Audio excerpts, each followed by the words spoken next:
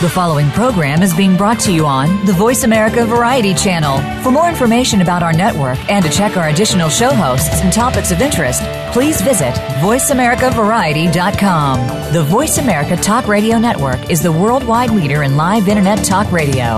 Visit voiceamerica.com. The views and ideas expressed on the following program are strictly those of the host or guests and do not necessarily reflect the views and ideas held by the Voice America Talk Radio Network, its staff, and management.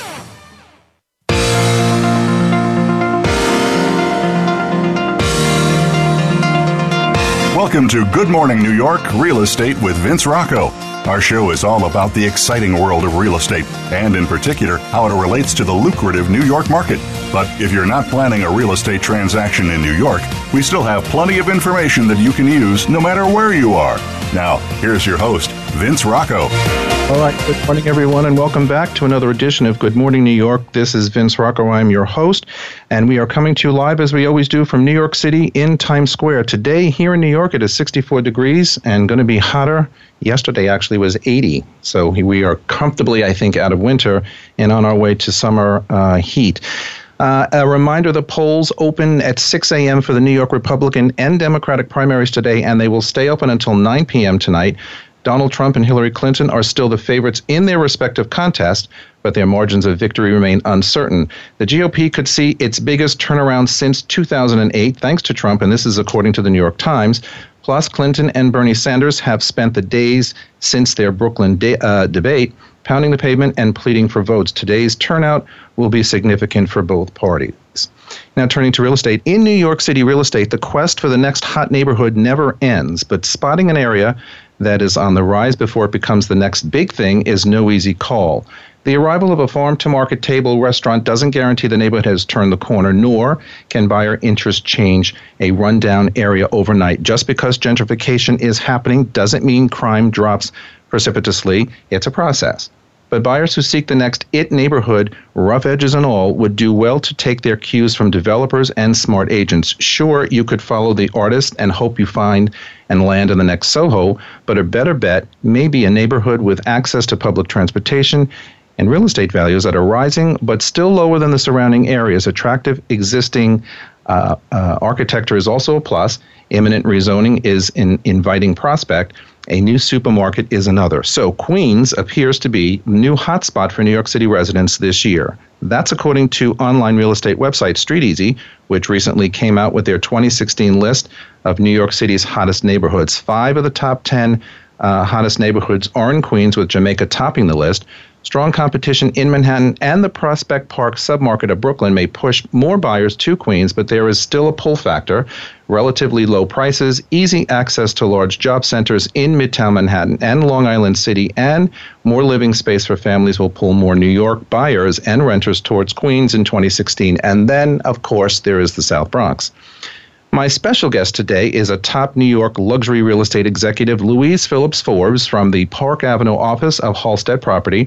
She is known for predicting the next best trends and locations where developers and new homeowners will head in 2016. She has over 25 years of experience and having sold nearly $2 billion in property. Wow.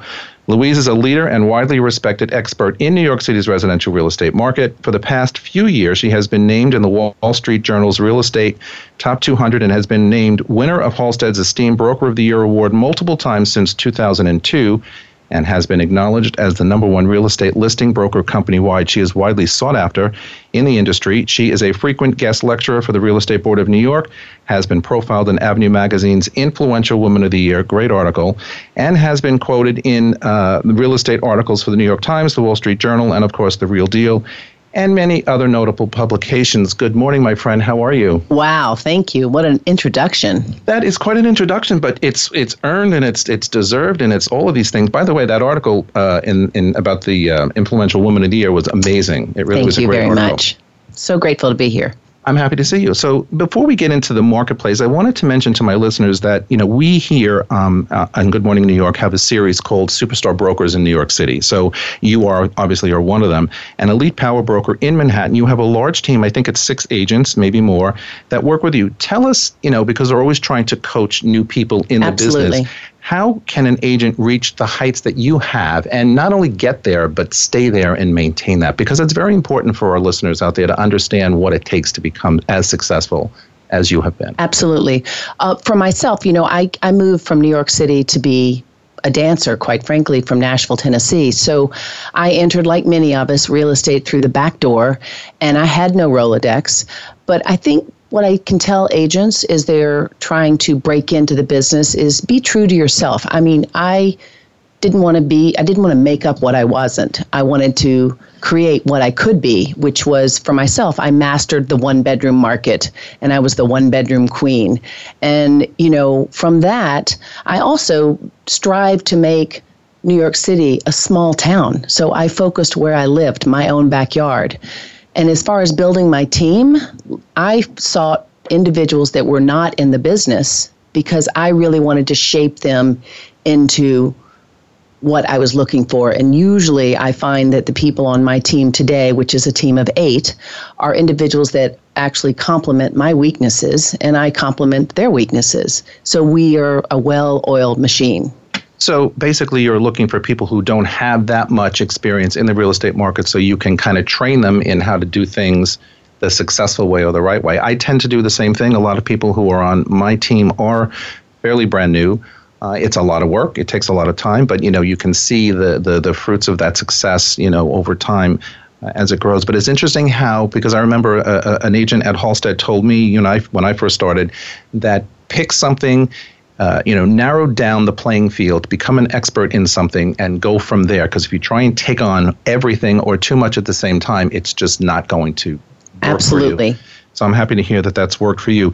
Recently at Global Connect, you described the slower market pace as more of a healthy pause. You said, quote, the rise we've experienced since 2014, we can't even keep up with it. So I'm cautiously optimistic. What did you mean by that? Because we have noticed a little bit of a transitional situation here in our marketplace in New York City this year.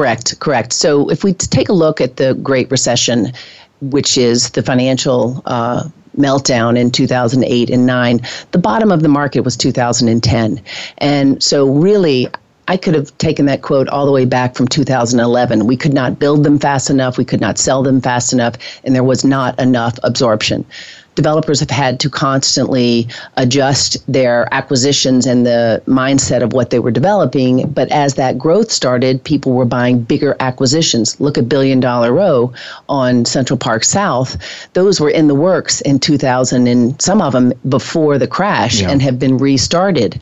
And so I think that pause is a healthy pause because, rents have increased 77% in certain parts of Brooklyn, for example, in the last decade. Same thing with Manhattan.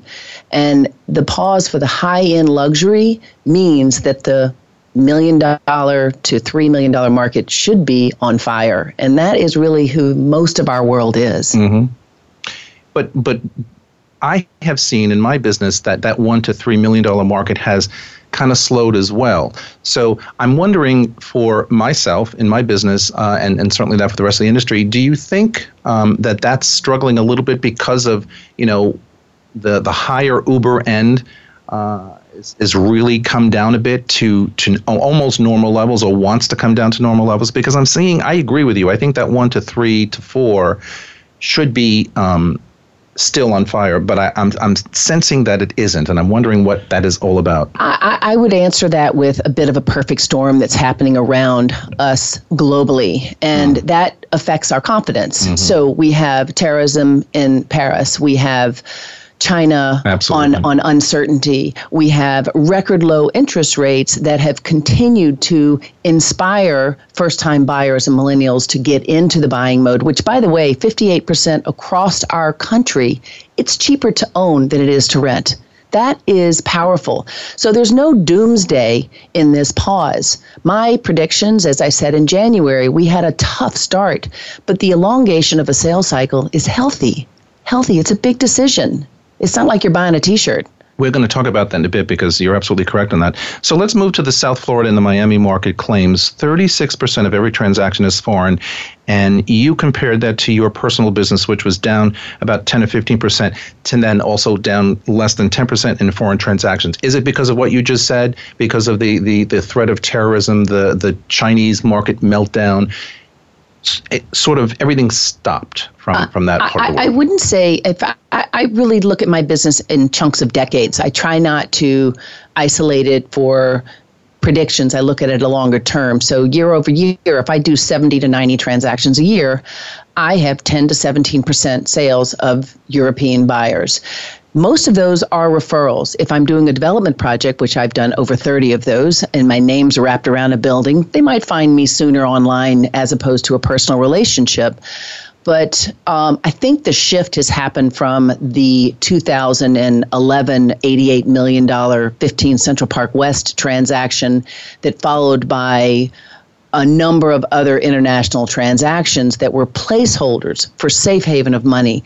This other transaction is not necessarily fleeing funds as much as it is wealthy families building their portfolio. Correct. So if we turn our conversation to more local, okay, we understand what I think the global market is doing right now. Why will the areas that I mentioned in the beginning of the piece here become the new hot neighborhoods, the IT neighborhoods in Queens, still a few more in Brooklyn? What is it about these neighborhoods that are, screaming, hey, come look at me, hey, come watch me, hey, come and invest in me and develop me further? What drives that? Let's take a look for a second, Vince, at what's happened to our populations. We predicted in 2020 we were going to have 8.6 million people in our 5 boroughs. We have just reached a 55,000 individuals increased in Manhattan in the 5 boroughs this past year, bringing us to 8.55. We are almost at the 2020 prediction. The great news is it's because it is the greatest city in the world to live in, and people are migrating, suburban, international. We are on a global platform. All of those things are great. The challenge is, which I think is great for those boroughs and those new hot neighborhoods and the new frontiers, is that rentals, the rental market has increased in the last decade on an average up to 77% in many neighborhoods. The South Bronx, Queens, Brooklyn, outer Brooklyn, not Williamsburg, but outer Brooklyn, are opportunities where people and developers, quite frankly, they're moving there because we've learned from history, you build it, they will come. And a great anchor can be the start of a beautiful community. It's really interesting to me. We're going to go to a break in a minute, but it's interesting to me to watch also as a real estate professional in the business for 15 years now, how we've really pushed the boundaries from Manhattan proper and the very well-known neighborhoods of Manhattan, and we've kind of pushed and tugged and pushed and tugged. Absolutely. And now we're to the point where, again, in my time in the business, where we're talking about the South Bronx and we're talking about the outer reaches of Brooklyn and into Queens. And when I hear Jamaica Queens is going to be the next. It's so exciting to me. It's very exciting. It just opens up New York City for what it really is. And, we're considered a melting pot anyway, whatever that means. But we just continue to push the boundaries out to all of these neighborhoods. And I think it's fascinating. And I'm encouraged that developers are taking that and running with it. Anyway, we're going to go to break. We'll be back in a few minutes. This is Good Morning New York on the Voice America Variety Channel. We will be right back.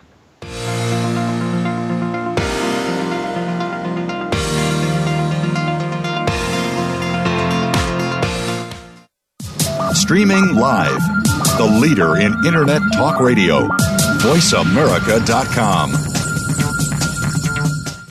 Put Blue Realty Group to work for you. Blue Realty Group is a full-service luxury real estate brokerage firm in Manhattan. With our global reach, unrivaled marketing capabilities, and veteran team, Blue serves some of the world's most exclusive and high-profile buyers and sellers. Visit us today at BlueRealtyGroup.com. At Blue Realty Group, we feel that people matter and results count. Our mission with you is to meet and deliver expectations to drive the results you want.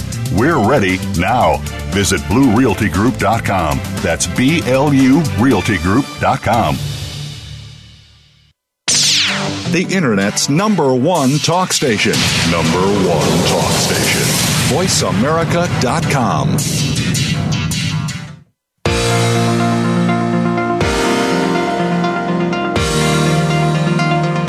You are listening to Good Morning New York, Real Estate with Vince Rocco. If you want to call into the program, we're toll-free in North America at 1-866-472-5788. That's 1-866-472-5788. Or send an email to vrocco@bluerealtygroup.com. That's vrocco@blurealtygroup.com. Now, back to the show. Buddy, we are back with Louise Phillips Forbes from Halstead Property. So we were talking about some of these up-and-coming new neighborhoods in Queens and in Brooklyn. But in your opinion, where, and you mentioned before the break that developers are pushing their developments out there because they're going to where Absolutely. There's opportunity.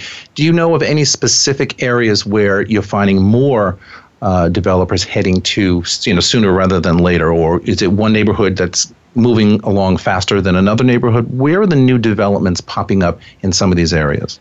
If you think about Manhattan and all of our boroughs, we're not landlocked. We have water all around us. Mm-hmm. And I think in whether it's Brooklyn, Bronx, and Queens, all of those waterfronts are beautiful targets. And, a project like, I'll come back to Queens and Bronx, but let's talk about Brooklyn. An anchor like Pacific Park, the Atlantic Yards. We've heard about this since 2006. Mm-hmm. But you're going to have 2,250 affordable units. You're going to have condominiums, it's over 22 acres. It's a 10-year project. And I have been very bullish about moving and breaking those boundaries within Manhattan for like the East Village or Madison Square, where I built a project where there was no residential, that now every corner is surrounded by residential. So that same anchor that will become a community builder is happening everywhere. So whether it's a hotel starting or retail following, we have come to see that if you build it, they will come. And it's all different scales. Look in the South Bronx. Land acquisition is 500 to 600% less. That's not dollars per foot. That's percent less than acquisitions in Brooklyn and Queens. How can you not be attracted to that? You have to keep your team employed. It's interesting. So my question then becomes, so where, will the luxury buyers, and we all know what luxury means, the uber wealthy, will the luxury buyers, Louise, go to these locations? Like you say, if you build it, people will come. That is 1,000% correct. But I'm wondering, what the buyer profile is going to be for some of these developments. I think that's all relative to the individual and what the product is. First of all, let's just talk about what's happened down on the west side of the highway. Mm-hmm. Take a look at Superior Inc., which Related did earlier in 2012.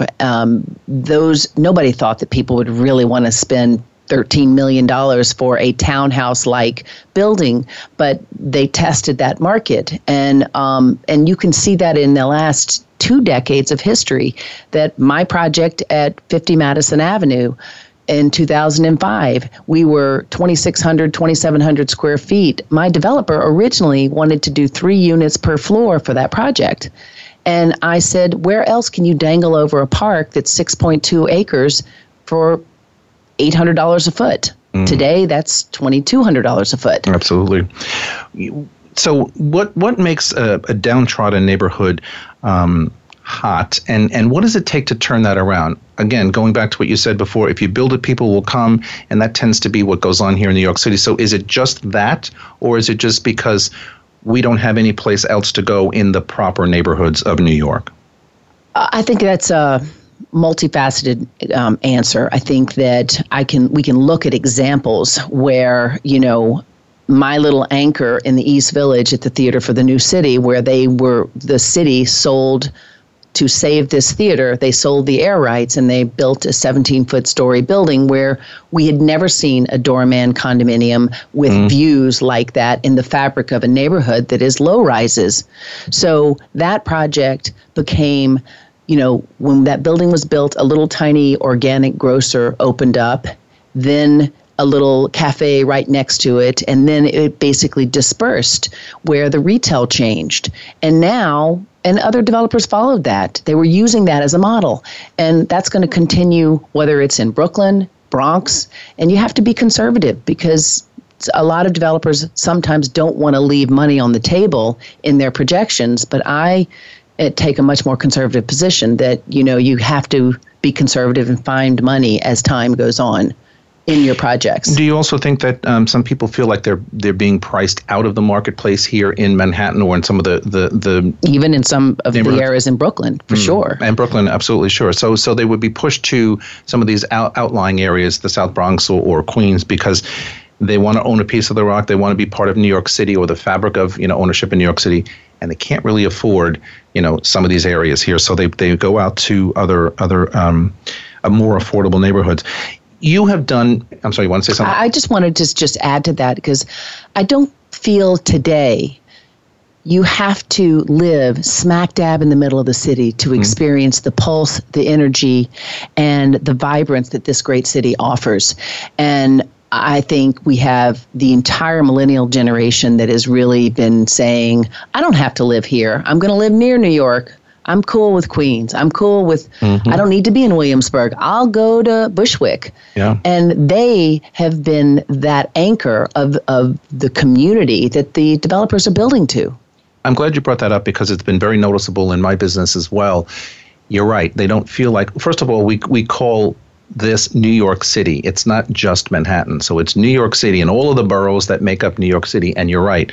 I think the millennials have decided that for a whole host of reasons, mainly because they can't afford, where they would ultimately want to live. So they're cool with living anywhere else. And they have made or brought these other neighborhoods really to the map.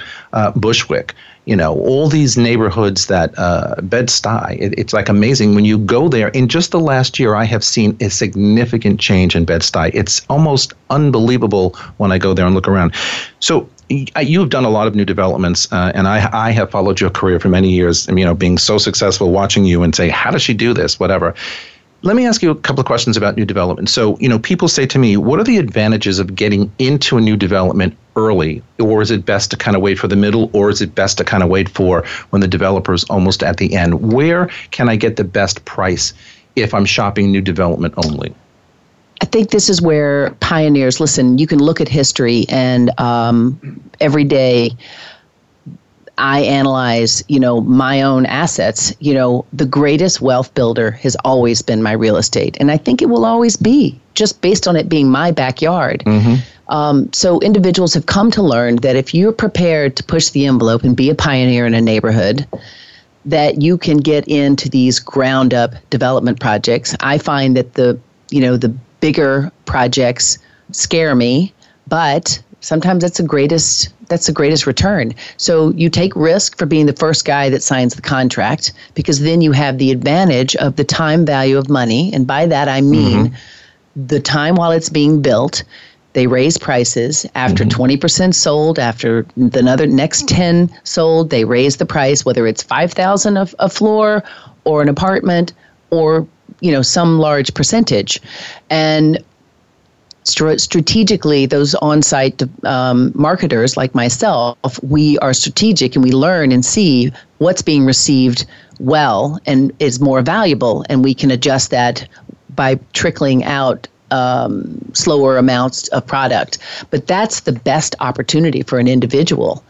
It's risky. It's risky, and I've been on site and I've sold several buildings through the years, and you're absolutely correct. The time value of money, is amazing, because with each pricing amendment that comes out, you have increases and another increase and another increase, and in some of these buildings, depending on size, you're up to 16 amendments before the development is considered finished or sold out. So almost by the time the building is sold out, the people who bought first have an opportunity, if they want, to sell and make some money. In your particular business, do you find that most of your deals are being done in brand new or in resale, or a mix of both? I'm still sort of in the middle of both. I don't think I'm a fair analysis of that, just because I have such a very diverse business of my own development projects, as a leader in development, I have a large number of individuals that want to purchase. I've done 9 transactions with one individual who is a single woman who has created and made $8 or $9 million on her real estate. So I'm not a fair person to say that, but I will say that I have a healthy balance of new development, resale, lots of townhouses. And I felt very strongly about knowing a lot about a little. So I focused 2 decades on New York City proper, all over, east side, west side, downtown. But, it really, I felt like it was a responsibility to my clients and my buyers and sellers to really start to really understand the Brooklyn market. Well, you've done that really well. As I said, I'm a big fan of yours. I followed your successes for many years, and we worked at the same company. I'm going to read a quote of yours, and I really love this. I wanted you to explain this a little bit. You say, I have to constantly remind myself, and one of the things that drew me to real estate is that it's a business of people. And you go on to say, and I think that is my strength, and I can figure out what makes someone tick and who's making decisions very quickly or not. That is an amazing quote, because at the end of the day, we are in this for our customers. We are in this profession filled with people. And, obviously to become successful, you have to be able to listen and understand what your people are telling you. Explain that for me, because I thought that was really well said. I was, as I said, a dancer. I injured myself in the late 80s, and I was slinging drinks in a bar, and a woman said, you would be so good. That's a true story. She said, you would be so amazing in real estate. You're so great with people. And I always thought of real estate as brick and mortar, architecture, Absolutely. And as I think about my own self, I am such a nester by nature. I mean, I go to a hotel room and I unpack my underwear on one side, my workout clothes, my husband, I unpack us all for one night. Mm-hmm. And I really think about how my whole life ticks is that my home is the foundation of the rest of my life. So to be a part of that process for an individual is such a privilege. And I also wasn't comfortable with the idea of being in a business for money. I needed it to have purpose for me. So when I get to be of service and I think of it being of service, the rest just took care of itself. How do you translate that to your team members of 8 people? As you said before, you kind of like to mold them and train them to do, successful things as they go through, their career. How do you translate that or make them understand that that's really the basis or the core of what we do every day? And starting with family, because we wake up every day with family, we end the day every day with family. That's our base. So how do you transfer that to your people? I think that my experience with my individuals that I have, that I connected with them with the chemistry first. Sometimes I didn't even have a position for them on my team, but that it was like you eyeball an individual and feel that I look at them and when I see the amount of money that they're making these days, I'm so proud to have been a part of that. Mm-hmm. These are people that have many children. This is their career. I've given them a career that is not just a job, because they take on my business as though it's theirs. And it is, because I couldn't be and do what I do every day without them buying into my philosophy. Mm-hmm. And you certainly don't have the time or the energy to be spread out so far, because then you're not going to be doing service to your client base. So, I always ask my guests at the end, so what's next for you? I mean, you have, again, I've watched you for the 15 years that I'm in this business, being in the same company for a while, and I've watched your success. I know how you work, and I see how you conquer what you set out to do. What's next for you? Do you have any future, challenges that you want to take on, or? Always. I mean, I would love to do a little more radio. So thanks so much for having me, because you can come back anytime. I love practicing, but I guess I want to continue to be the best leader within my team. I want to continue to perfect my experience as an advisor to my developers, to my buyers, my sellers. I entrench myself in their lives, because for the most part, they're in my personal relationship in a daily way. So I also, right now, I have 2 development projects that I'm going to be wrapping up. 498 West End Avenue, which is on 84th and West End. I'm excited because one of the greatest things about my development projects are how the communities that come together because of that one particular, that brick and mortar. And lastly, and I have a project in Tribeca that I'm wrapping up, but I'm looking forward to, you'll probably see me a little bit in Brooklyn, and you'll probably see me a little bit in Harlem. I just want to keep trying to be the best that I can be and do what I love. Well, my friend, you do that every day. As far as I'm concerned, we have to go to break, but I want to say thank you, Louise Phillips Forbes from Halstead, for joining us today. Please come back and visit us anytime. We're going to go to break. We'll be right back. Don't go away.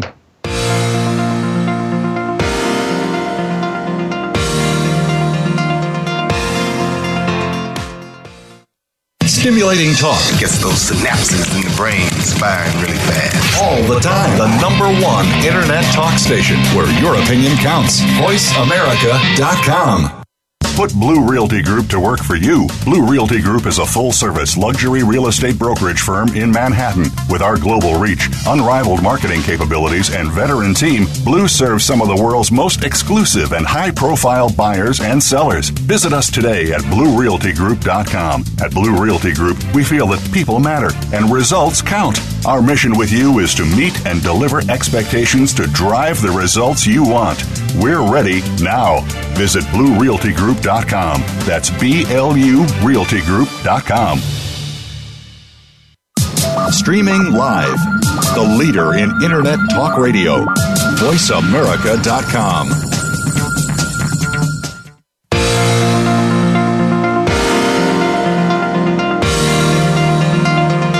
You are listening to Good Morning New York, Real Estate with Vince Rocco. If you want to call into the program, we're toll-free in North America at 1-866-472-5788. That's 1-866-472-5788. Or send an email to vrocco@bluerealtygroup.com. That's vrocco@blurealtygroup.com. Now, back to the show. We're back. Once again, thank you to Louise Phillips Forbes for joining us this morning. She is a force to be reckoned with, and I've been following her career for many, many years, and she's got it going on. I want to say good morning to Rachel, Niall, and Matt. Good morning. Good morning. How are you? Doing well. Doing well, huh? Beautiful day in New York City. Weren't you just traveling or something? I thought you were going to be back late. Yeah. Coming from out of town? Yeah, I just came back from South Carolina, Hilton Head, for the PGA Tour. Heritage Classic. Yeah. Love that place. Beautiful. And you're back from Florida. Absolutely. Tough lives. Yeah. I'm back from Jersey. You're back. Love it. It was a schlep, let me tell you. That works. And I never left, so I'm still here. What I are you actually gonna do? went to go visit my dad's grave at 20-year anniversary of his passing. Oh. So it was really nice 20 to years. see him. Yeah, I don't think a lot of people go visit the cemetery as much as they should. You know something? It's interesting. My mother will, not be happy with this, but I haven't seen my father's grave in 20 years. I mean, I haven't gone in 20 Go. And it's right in the same town where my mom lives. I just have a thing about doing that. People who avoid it like the doctor. Yeah. They really don't want to go. But I'm telling you, it does change you. No, it does. I think a visit good every way. once in a while does kind of connect you back to whatever. Well, mostly because you picture yourself as it being below the ground and you want people to visit you. And that's what's nice about the Jewish religion is that you put rocks on the grave and you can see who's loved by how many rocks they have.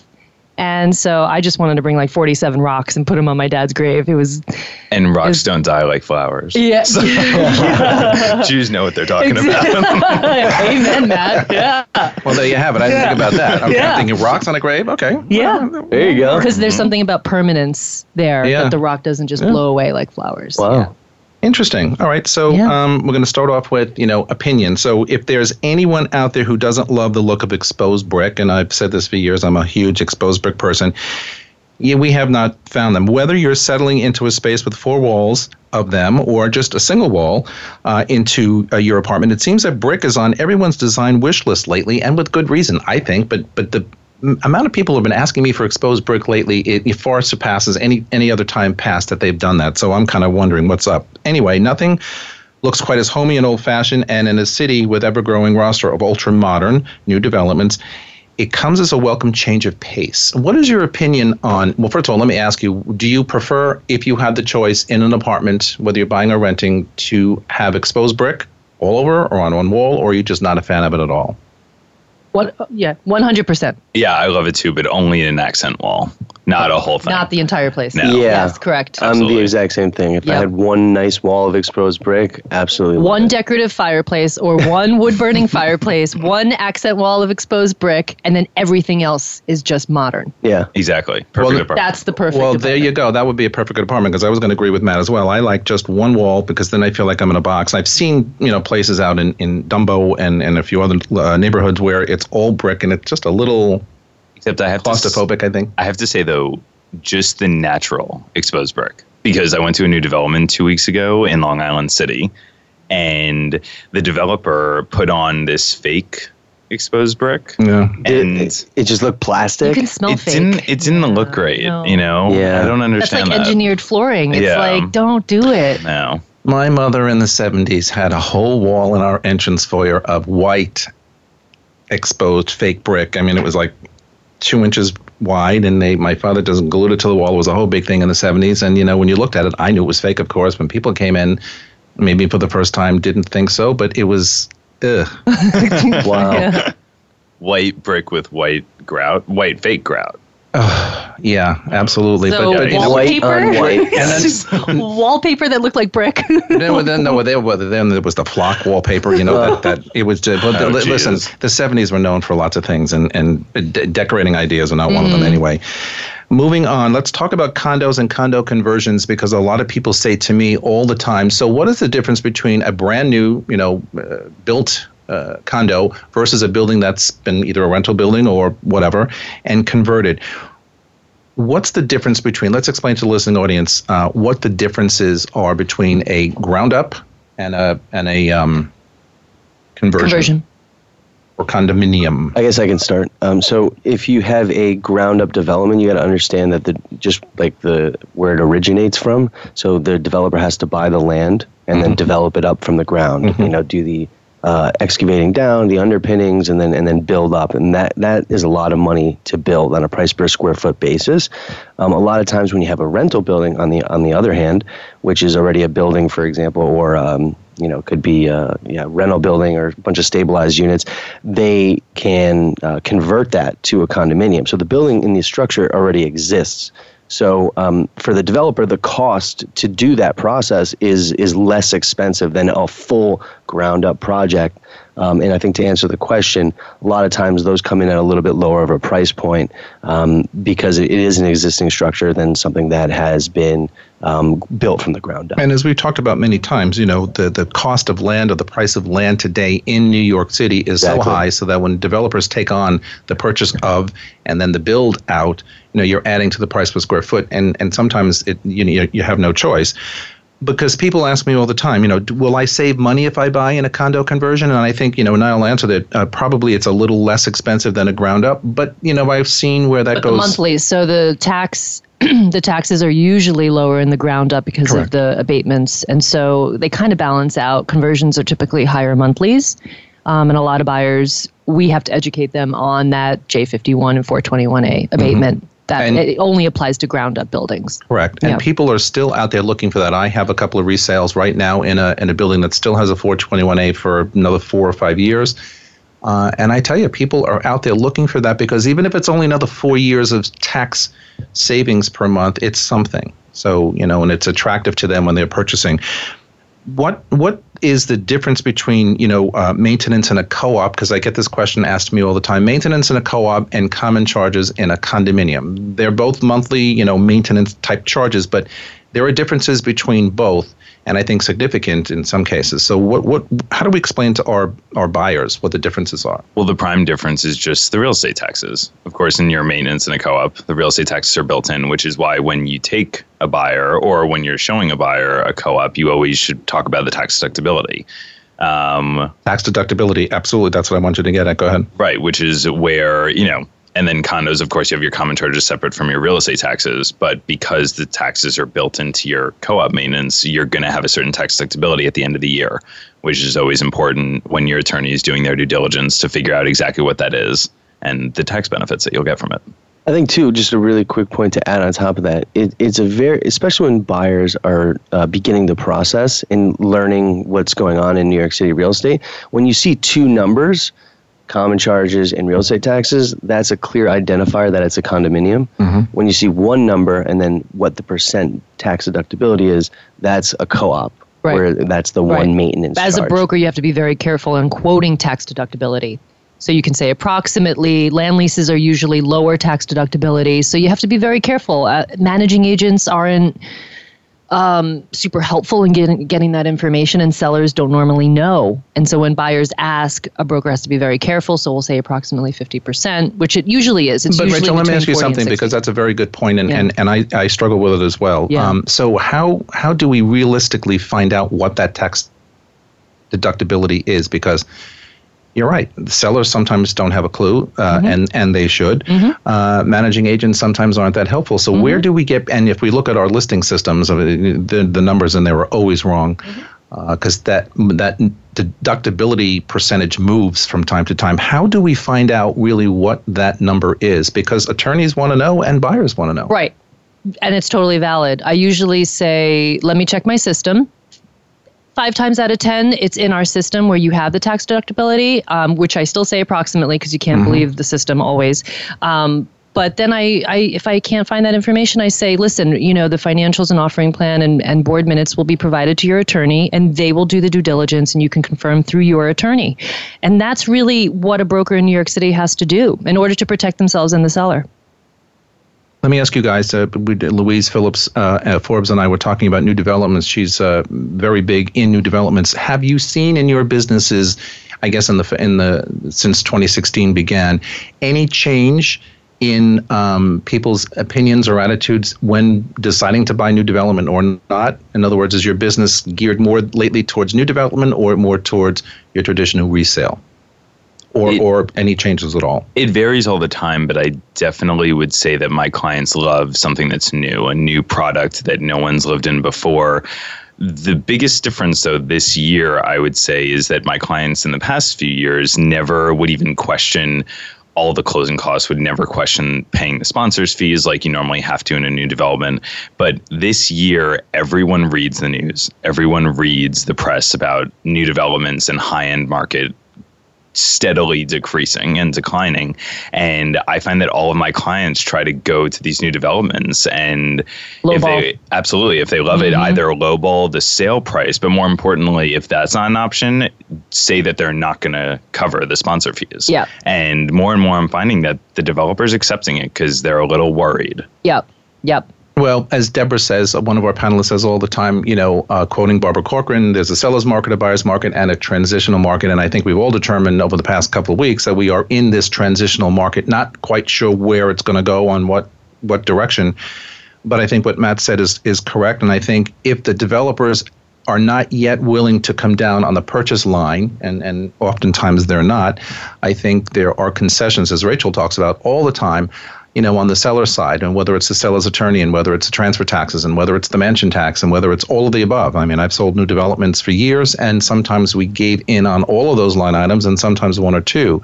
This is a market, as you said, that people are starting to think that, and a lot of it is because it's press written, and a lot of it is because buyers are starting to feel like things are changing just a little bit, and probably rooting for the market to turn to their side. I think more than ever, this market is requiring brokers to provide feedback from showings more than ever. So I have a development on the Bowery.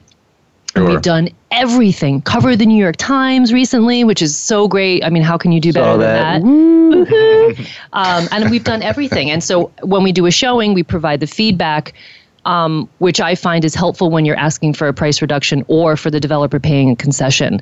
So now we're 50% sold and we're closing 2 this month. So it's really a different market. Like you were saying, Matt, like it really requires so much more work for the broker. Developments aren't going to sell themselves anymore. All right, we have to go to break. You are listening to Good Morning New York on the Voice America Variety Channel. Don't go away.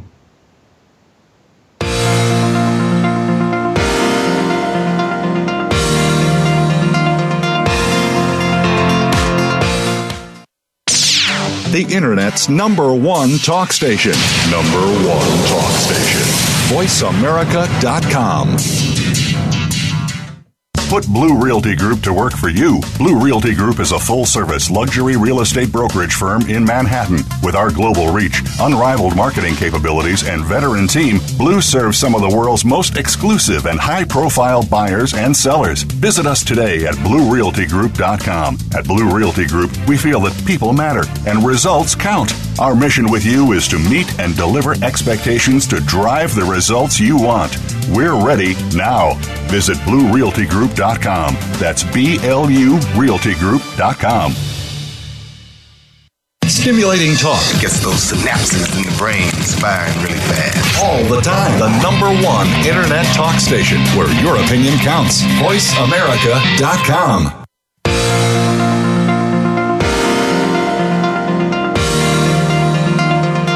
You are listening to Good Morning New York, Real Estate with Vince Rocco.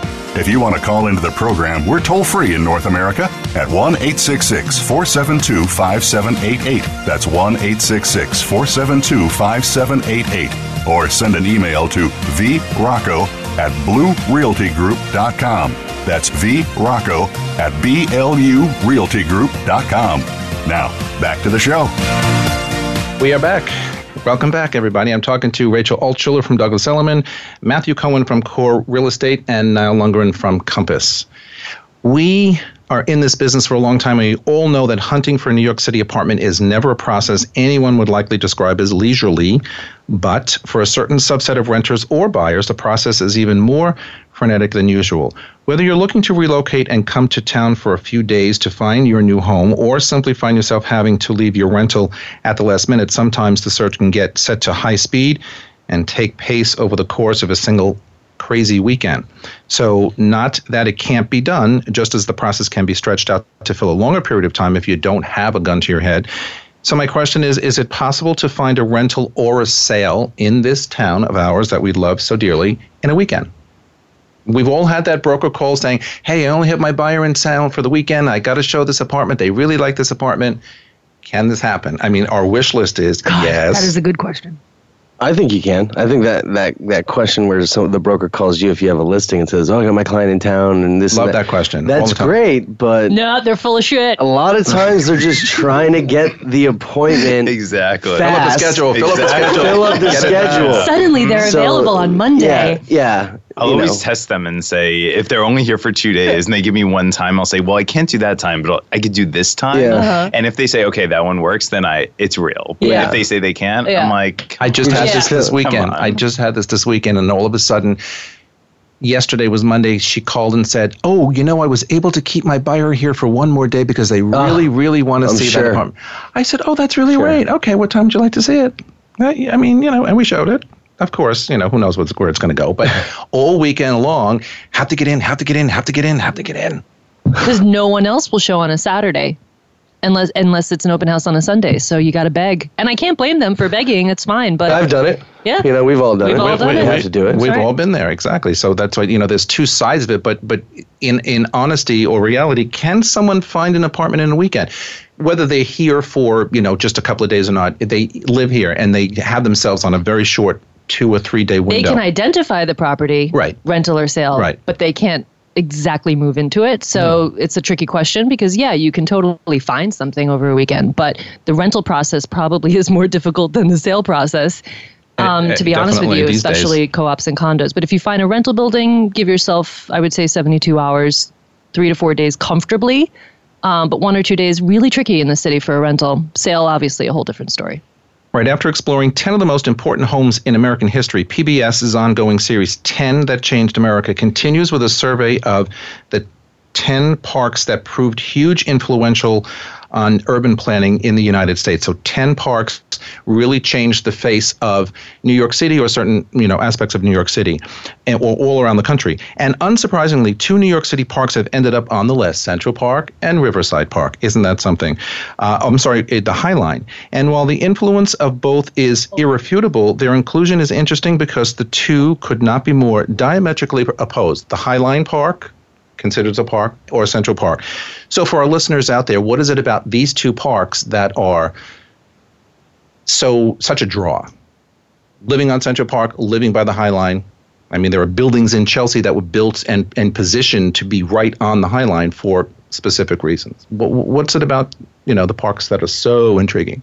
Well, Central Park's just an obvious one with its history and, just living in the urban environment in New York City. It's the one green that everyone can take for, take a walk, take a run, go biking, East side play and west tennis. side. From anywhere. From right, exactly. From the west side, from the east side, from the south side, from Harlem, from the north side. But I think the High Line is what's most interesting because it really created such a just mess of attention. But High Line, I feel like, is more hype. Oh, absolutely. You know what I mean? Like, I feel like that's trendy. Riverside should be on that. Riverside should be, and I thought it was, and so I mentally said Riverside because I think that it should be there. Right. I live on Riverside Park. I'm not quite sure I understand the draw of the High Line. I mean, it's architecturally, I guess, pleasing to look up at these old train tracks and see, parks and trees and flowers, but I have to admit, as a New Yorker, I've walked it once, and I said, just like I did when I went to Disneyland, been there, done that, not interested in doing it again. I don't find, because that's a park to me, and I wouldn't even call it a park, but people are just constantly walking back and forth. In Central Park, in Riverside Park, you can have a picnic, you can lay down a blanket, you can walk the dog. I mean, you can do a whole bunch of things that you can't really do up on that High Line. So I'm kind of surprised at this. I feel like people are shocked to find like a bush in Chelsea. Like, is that what it's about? Like, I'm surprised that the High Line isn't identified as no a green park. anywhere down right? there. I was going to say that. It's not a park. It's really not a park to me. But hey, you know what? If it's on the list, it must say, maybe we're wrong. As a New Yorker, I agree. But I think as a tourist, the High Line's very cool. Yeah, I think that, being able to walk up and down it, and it has amazing views. You get to see all these incredible, residential buildings. It's like a moving escalator. But, right. The new Zaha Hadid building's amazing. I feel like I'm at the airport on one of those moving ground things because when you're up there, you're constantly moving, and it's like, no, I don't want to move. I want to sit. But the whole concept of a park is that you're not crowded and bumping into people and dealing with the Nansa Magilla that we all deal with. But you are, so that's not a park. Mm-hmm. In a park, I want to be like at least 20 feet away from everybody. Yes, I don't want somebody right here. That's my biggest thing. That's why I don't take trains. Anyway. It feels like you've been searching forever, yet still can't find the perfect 3-bedroom apartment. Maybe it's time to find 2 separate units close together and merge them together in order to build your dream home. So Douglas Elliman's Rachel Altschuler, our friend here, and her partner Nadia tell you all about the need. What you need to know, rather, about combining apartments. Thanks for the plug. In Brick Underground's latest article. So let's discuss the merits, the disadvantages, and then the advantages of combining apartments, because there are some disadvantages. I've already said so much at Brick Underground, so I'll let the boys answer that. Well, congrats on your article. Thanks. Give us a summary. It was a quick summary. I didn't read the article. It was a great article. Shame on you. Put it on Facebook. Oh, you did? Yes. I got to really check that out more often. Yes, actually, you did. You're right. But truthfully, though, people think, I'm going to buy the apartment next door or the apartment above or below, and I'm going to combine them. I'm going to achieve the space that I'm looking for because I can't find it, in just an apartment search out there. So that's an advantage. You can create your own space. But there are some disadvantages that people aren't aware of. And the first thing that comes to my mind is, your maintenance is extremely high, because what happens is they combine your current maintenance with the second apartment's maintenance. You don't get a discount because now you're one apartment. You're still paying 2 maintenance fees per month to the co-op board or the condo board, and sometimes that could be a lot more money. Exactly. So, that's a problem. And then, the other disadvantages that you can clearly come up with are, design issues and construction issues and development delays. One thing to keep in mind, I sold a co-op on the east side, I'd probably say, 3 years ago. And my buyer recently reached out to me. It was a combination unit. It was actually with the broker we were speaking about earlier. And my buyer opted to go with an attorney that was free because he was on the softball team together with. I advised against it. He said, I need to do it. This is what I'm going to go for. He called me up, I'd say like 2 months ago, and he said, hey, just want to let you know, apparently the city reached out and said apparently that the 2 units had not been officially combined. So through the DOB. Through the DOB. There's an open permit, and he's running into a huge dilemma right now. The attorney never found that. The attorney never found that. Because he didn't do anything for $0. The attorney didn't do anything. Exactly. And now there's an assessment and all this other stuff, and he's calling me up going, how could this happen? I said, speak to the attorney. That's the one who runs the diligence on that. And it's a big problem. So just keep in mind when you're buying a combination apartment, to make sure that you're hiring a proper attorney who does even though you're an existing shareholder in the building. Exactly. It's still important. So he's going to have to go back, hire an expediter, go to have the expediter go to DOB. It's going to cost roughly $10,000 to get this done. And there's no guarantees on that either. And by the way, I had that a couple of times in the last couple of years. One of them was with a listing. I lost the listing because we, in our analysis up front, determined that it was combined, but it wasn't officially signed off by the DOB. Exactly. And we couldn't list it. The building wouldn't let us list it. Why the delay? I don't remember anymore. It was a few years back, but we could not list that apartment. And then the second one was I was with a buyer, and we identified an apartment that he liked, and we put an offer in. And as we were going through the due diligence, found the same thing. Can't trade this apartment because it's not legally signed off on, blah, blah, blah. We lost the opportunity. So that was the end of that. Yeah. So you got to be very careful with combinations. Again, you can achieve the space. You can achieve a whole lot of things. Some people want to just stay in their building because they really like their building. They want to stay in their neighborhood because they really like their neighborhood. And the stress of moving is a big factor. Of course, people choose to go through all of that just so they don't have to move. But if you're doing major construction, you typically have to do short-term housing anyway. So it is kind of tedious. I was going to point that out because oftentimes people attempt to live in their apartments while they're fixing up the other side, so to speak, and it turns out to be a disaster. I lived through a renovation of my own once, and I will never do that again. On that note, we have to say goodbye. That is Good Morning New York for this week. Thanks for joining us. You can catch the show anytime on podcast or on our website, voiceamerica.com or vincerocco.com for all of us at Voice America all around the world. Have a great day, and we'll see you next week. Bye.